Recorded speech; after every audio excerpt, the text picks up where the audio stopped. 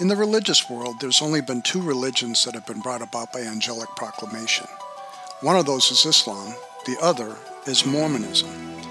Both of them claim to be authoritative. We've been dealing with Mormonism over the last few weeks on the Let's Get Real podcast, and what we're going to deal with today is the whole idea of Mormon authority vis-a-vis the priesthood.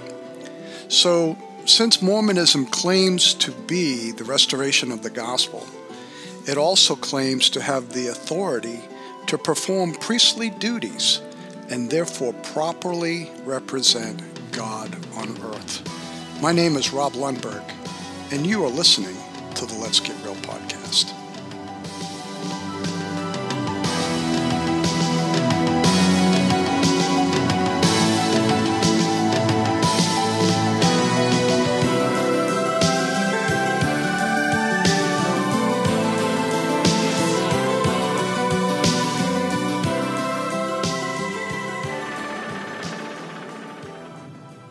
And welcome to the Let's Get Real podcast. My name is Rob Lundberg, and what we are going to talk about today is probably one of the most pivotal issues in understanding the Church of Jesus Christ of Latter-day Saints, and that is the authority.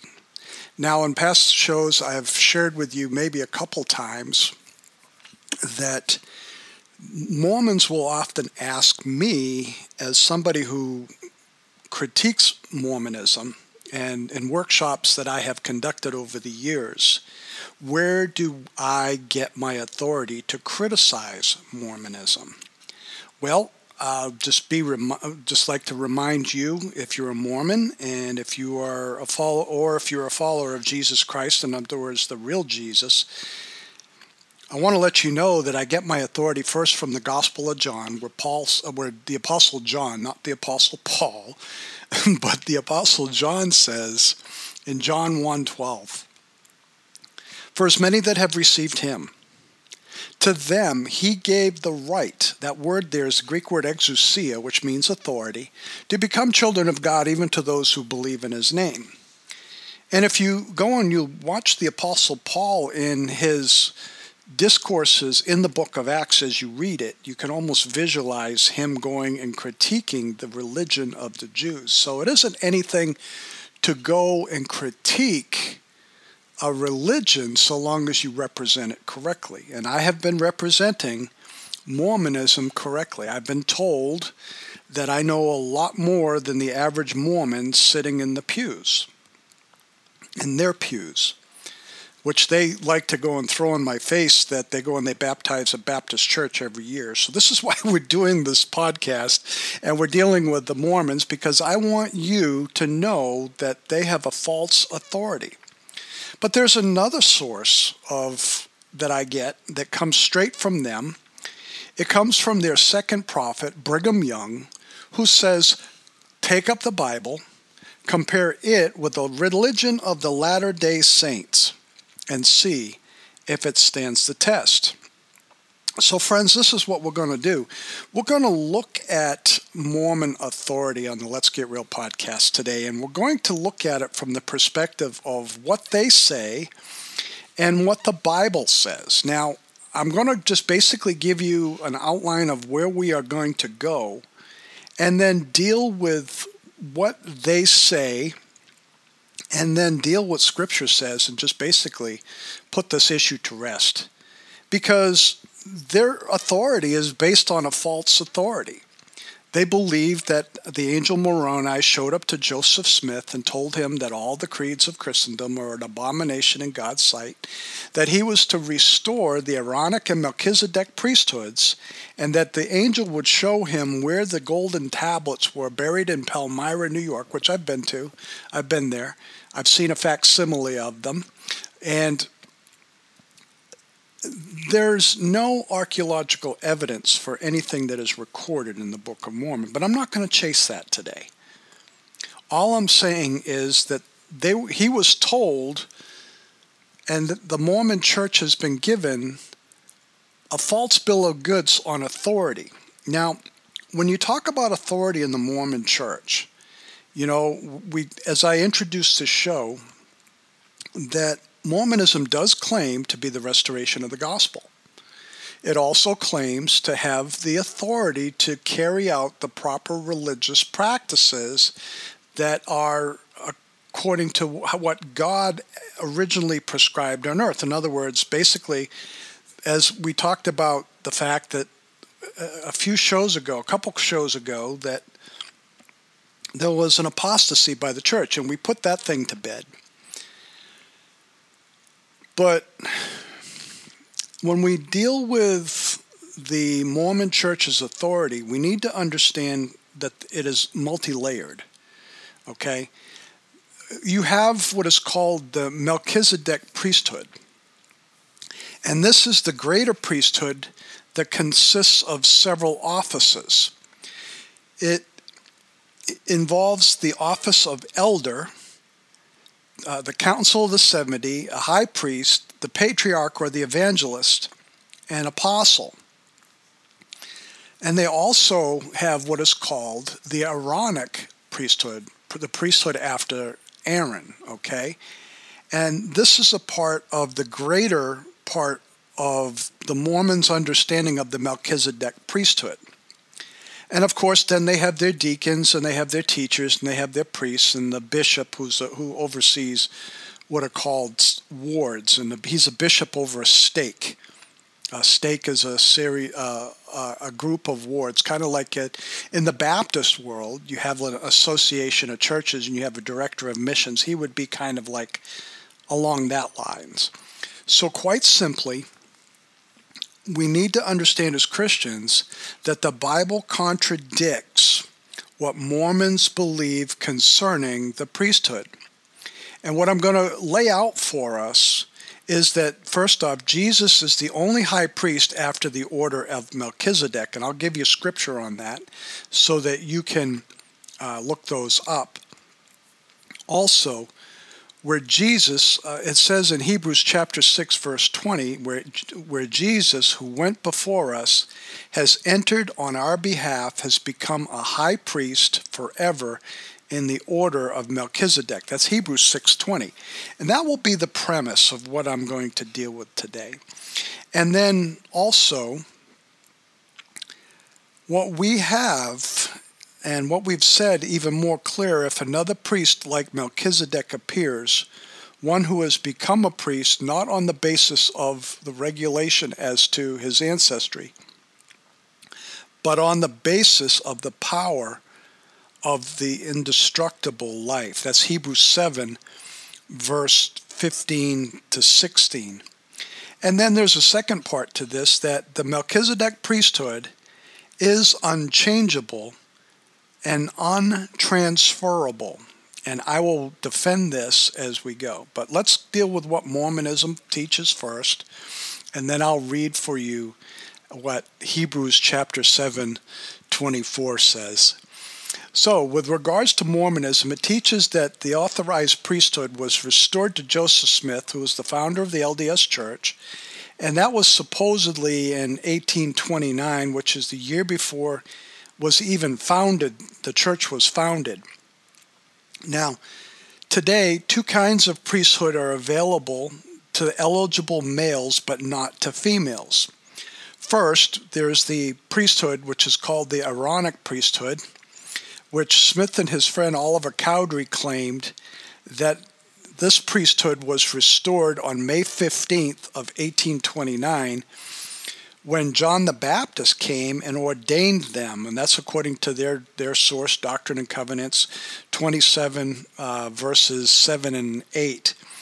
Now the two men then baptized each other in the Susquehanna River in New York, and while in biblical times only, those hailing from the tribe of Levi could be considered Aaronic priests and serve in the temple. And there's no such limitation in Mormonism, though, as the Latter-day Saints believe that they have a spiritual claim as members of one of the 12 tribes of Israel, which they received after their patriarchal blessing. Now, when you go forward in history,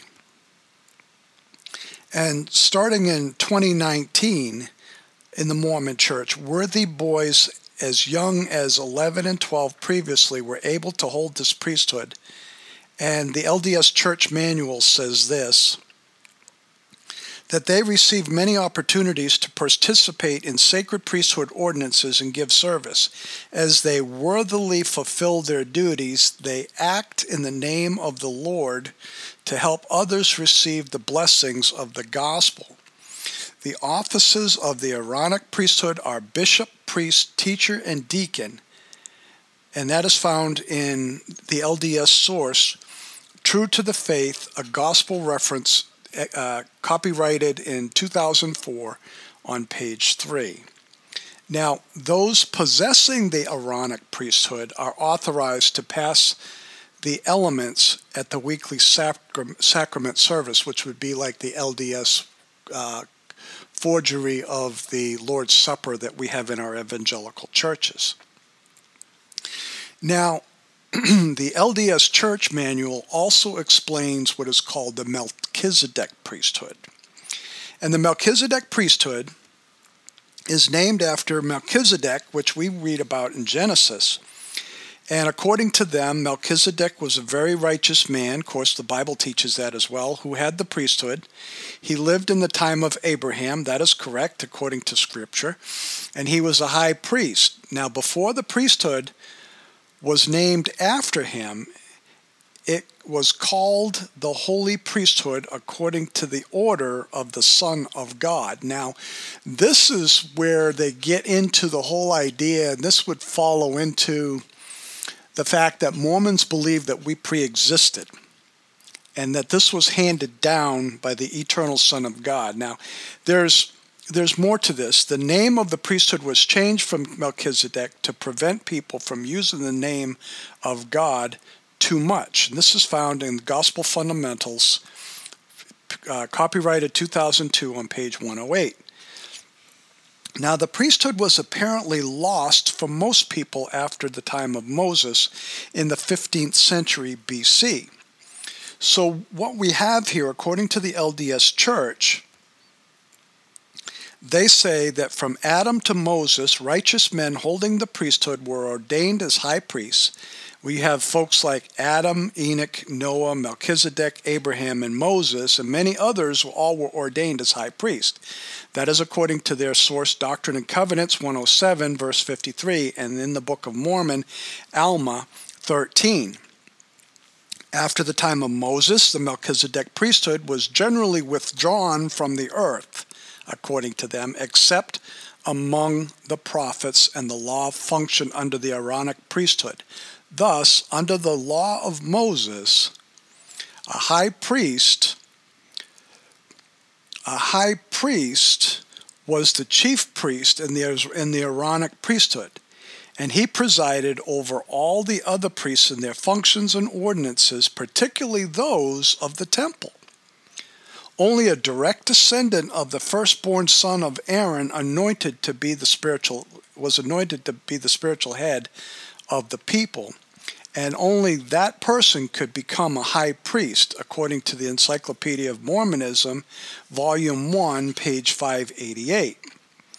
There's another manual that explains that this greater priesthood was given to Adam and has been on the earth whenever the Lord has revealed his gospel. And it was taken away from the earth during the time of the great apostasy, but it was restored, get this now, in May of 1829, 10 years before the church was founded, when the apostle Peter, James, and John conferred it upon Joseph Smith and Oliver Cowdery. So you have John the Baptist, you have Peter, James, and John the Baptist ordaining Joseph Smith and Oliver Cowdery. So when you talk about this, the visions that the LDS have with regards to Joseph Smith, there seems to be some problems. And the reason why I bring this up is if you want to find this source in the LDS, it's True to the Faith, a gospel reference, copyrighted 2004, page 101.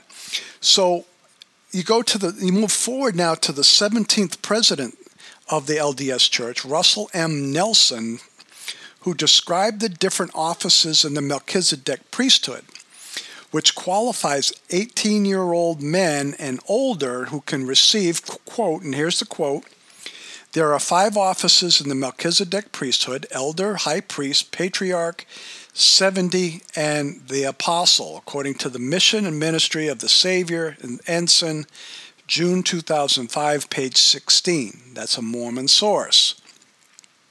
Those who belong to this priesthood are able to receive their temple endowment and be sealed to their families for eternity.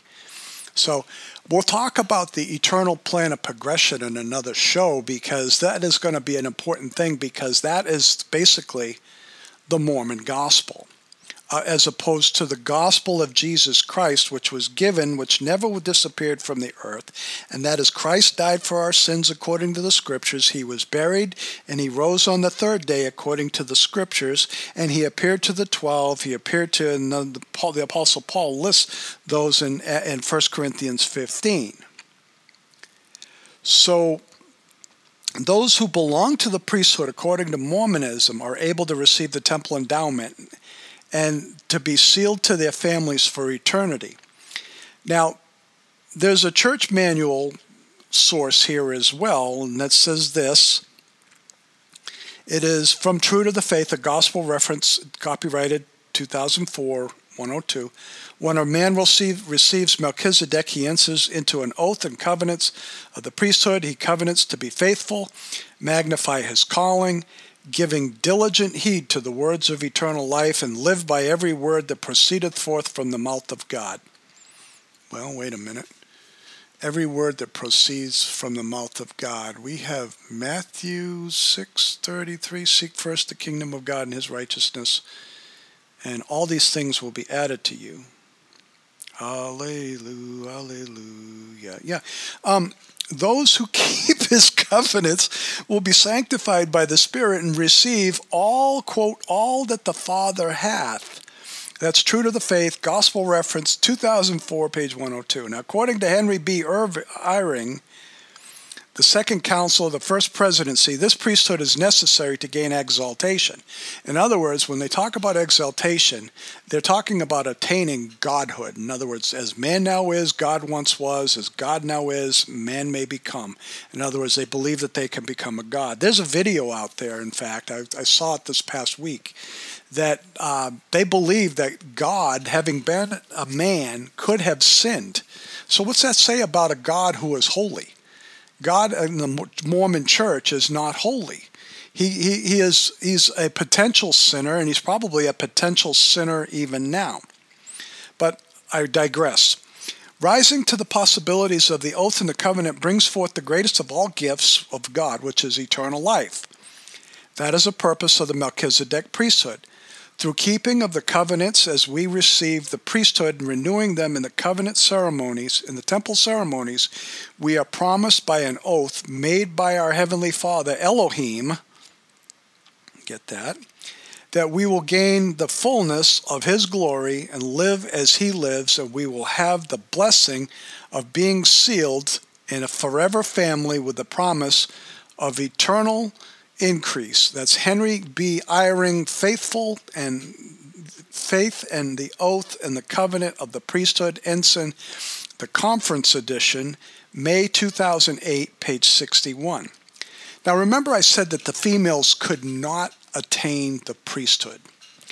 Now you may have Mormon missionaries that come to your house, and they may be female.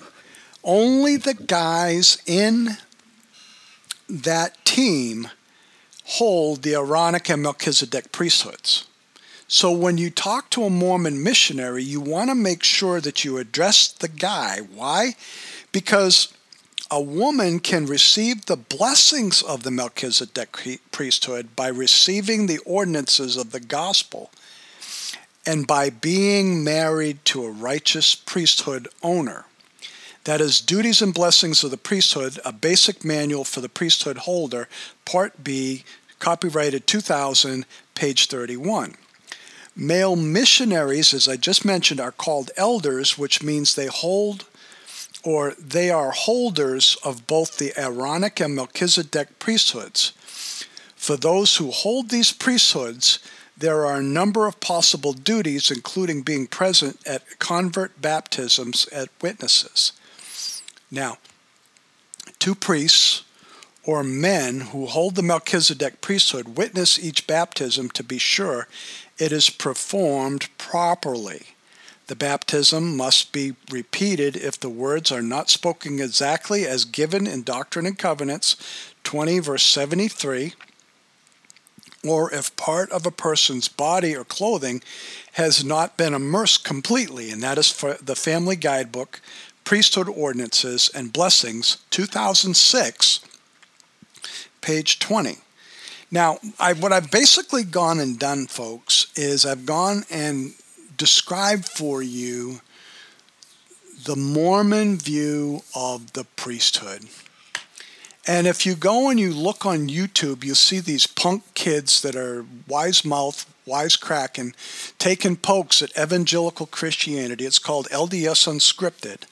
I'm not going to give you the link to that, but if you want to look for it, I'm looking to possibly do some video podcasts, and don't be surprised if I do some of those where we go and we examine and critique one of their views. But what I have given you is not what biblical Christianity teaches. What does biblical Christianity teach? What it teaches, very simply, is that the Aaronic priesthood was never meant for anyone except those Jews who belong to the tribe of Aaron.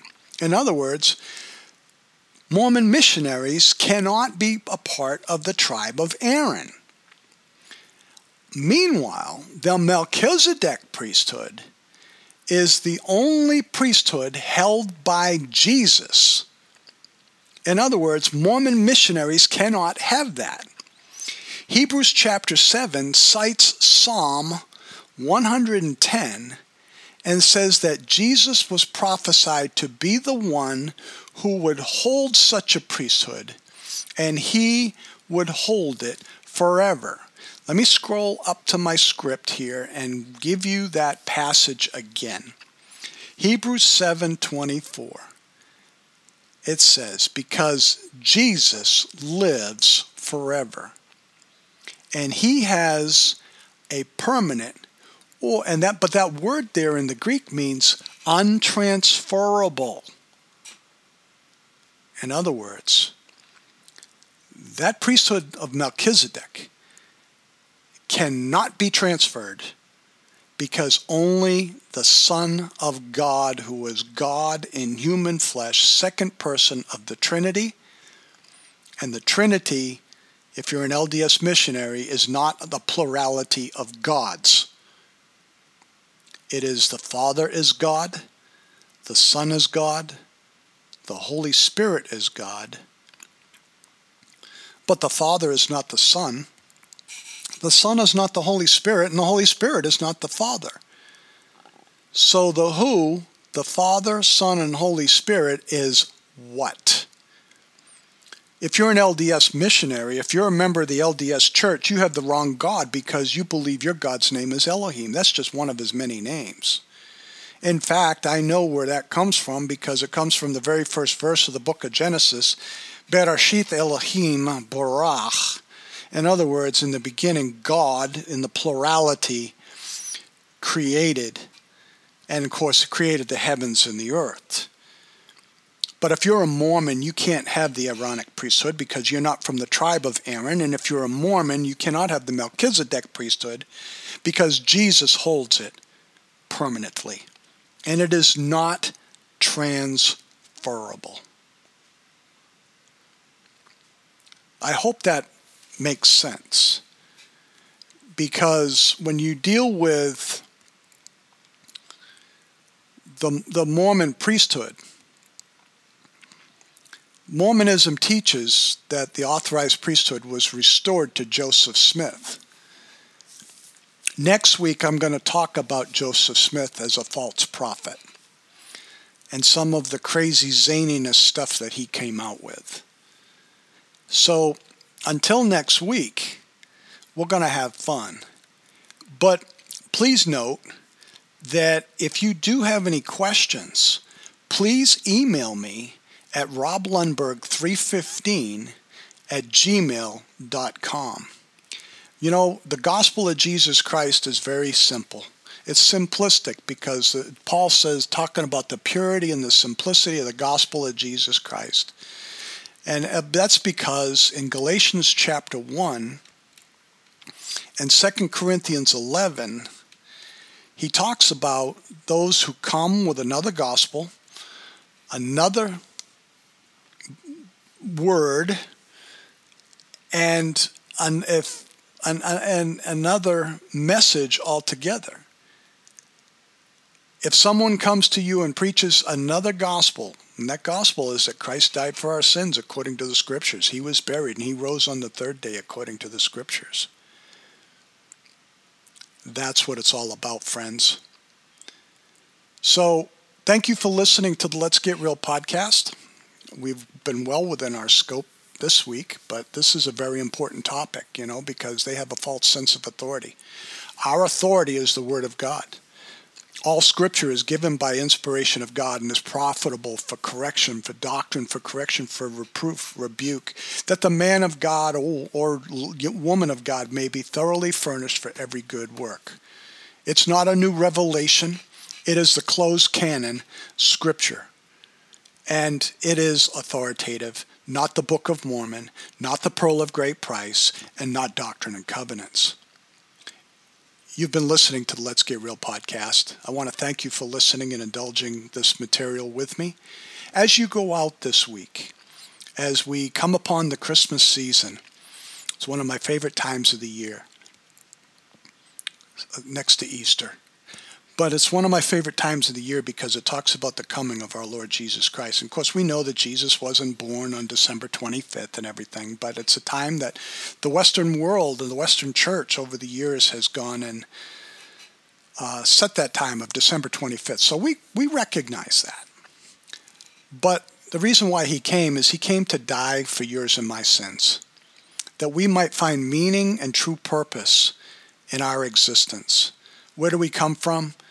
We are products of a God who created us in his image and his likeness by our parents. What is our meaning and purpose in life? To know God and make him known, to enjoy him forever. And where does morality come from? It's because God is a moral lawgiver, and it starts with him. It doesn't start with us. It doesn't start with a culture. It doesn't start with the Supreme Court of the United States. It starts with him. And then where are we going?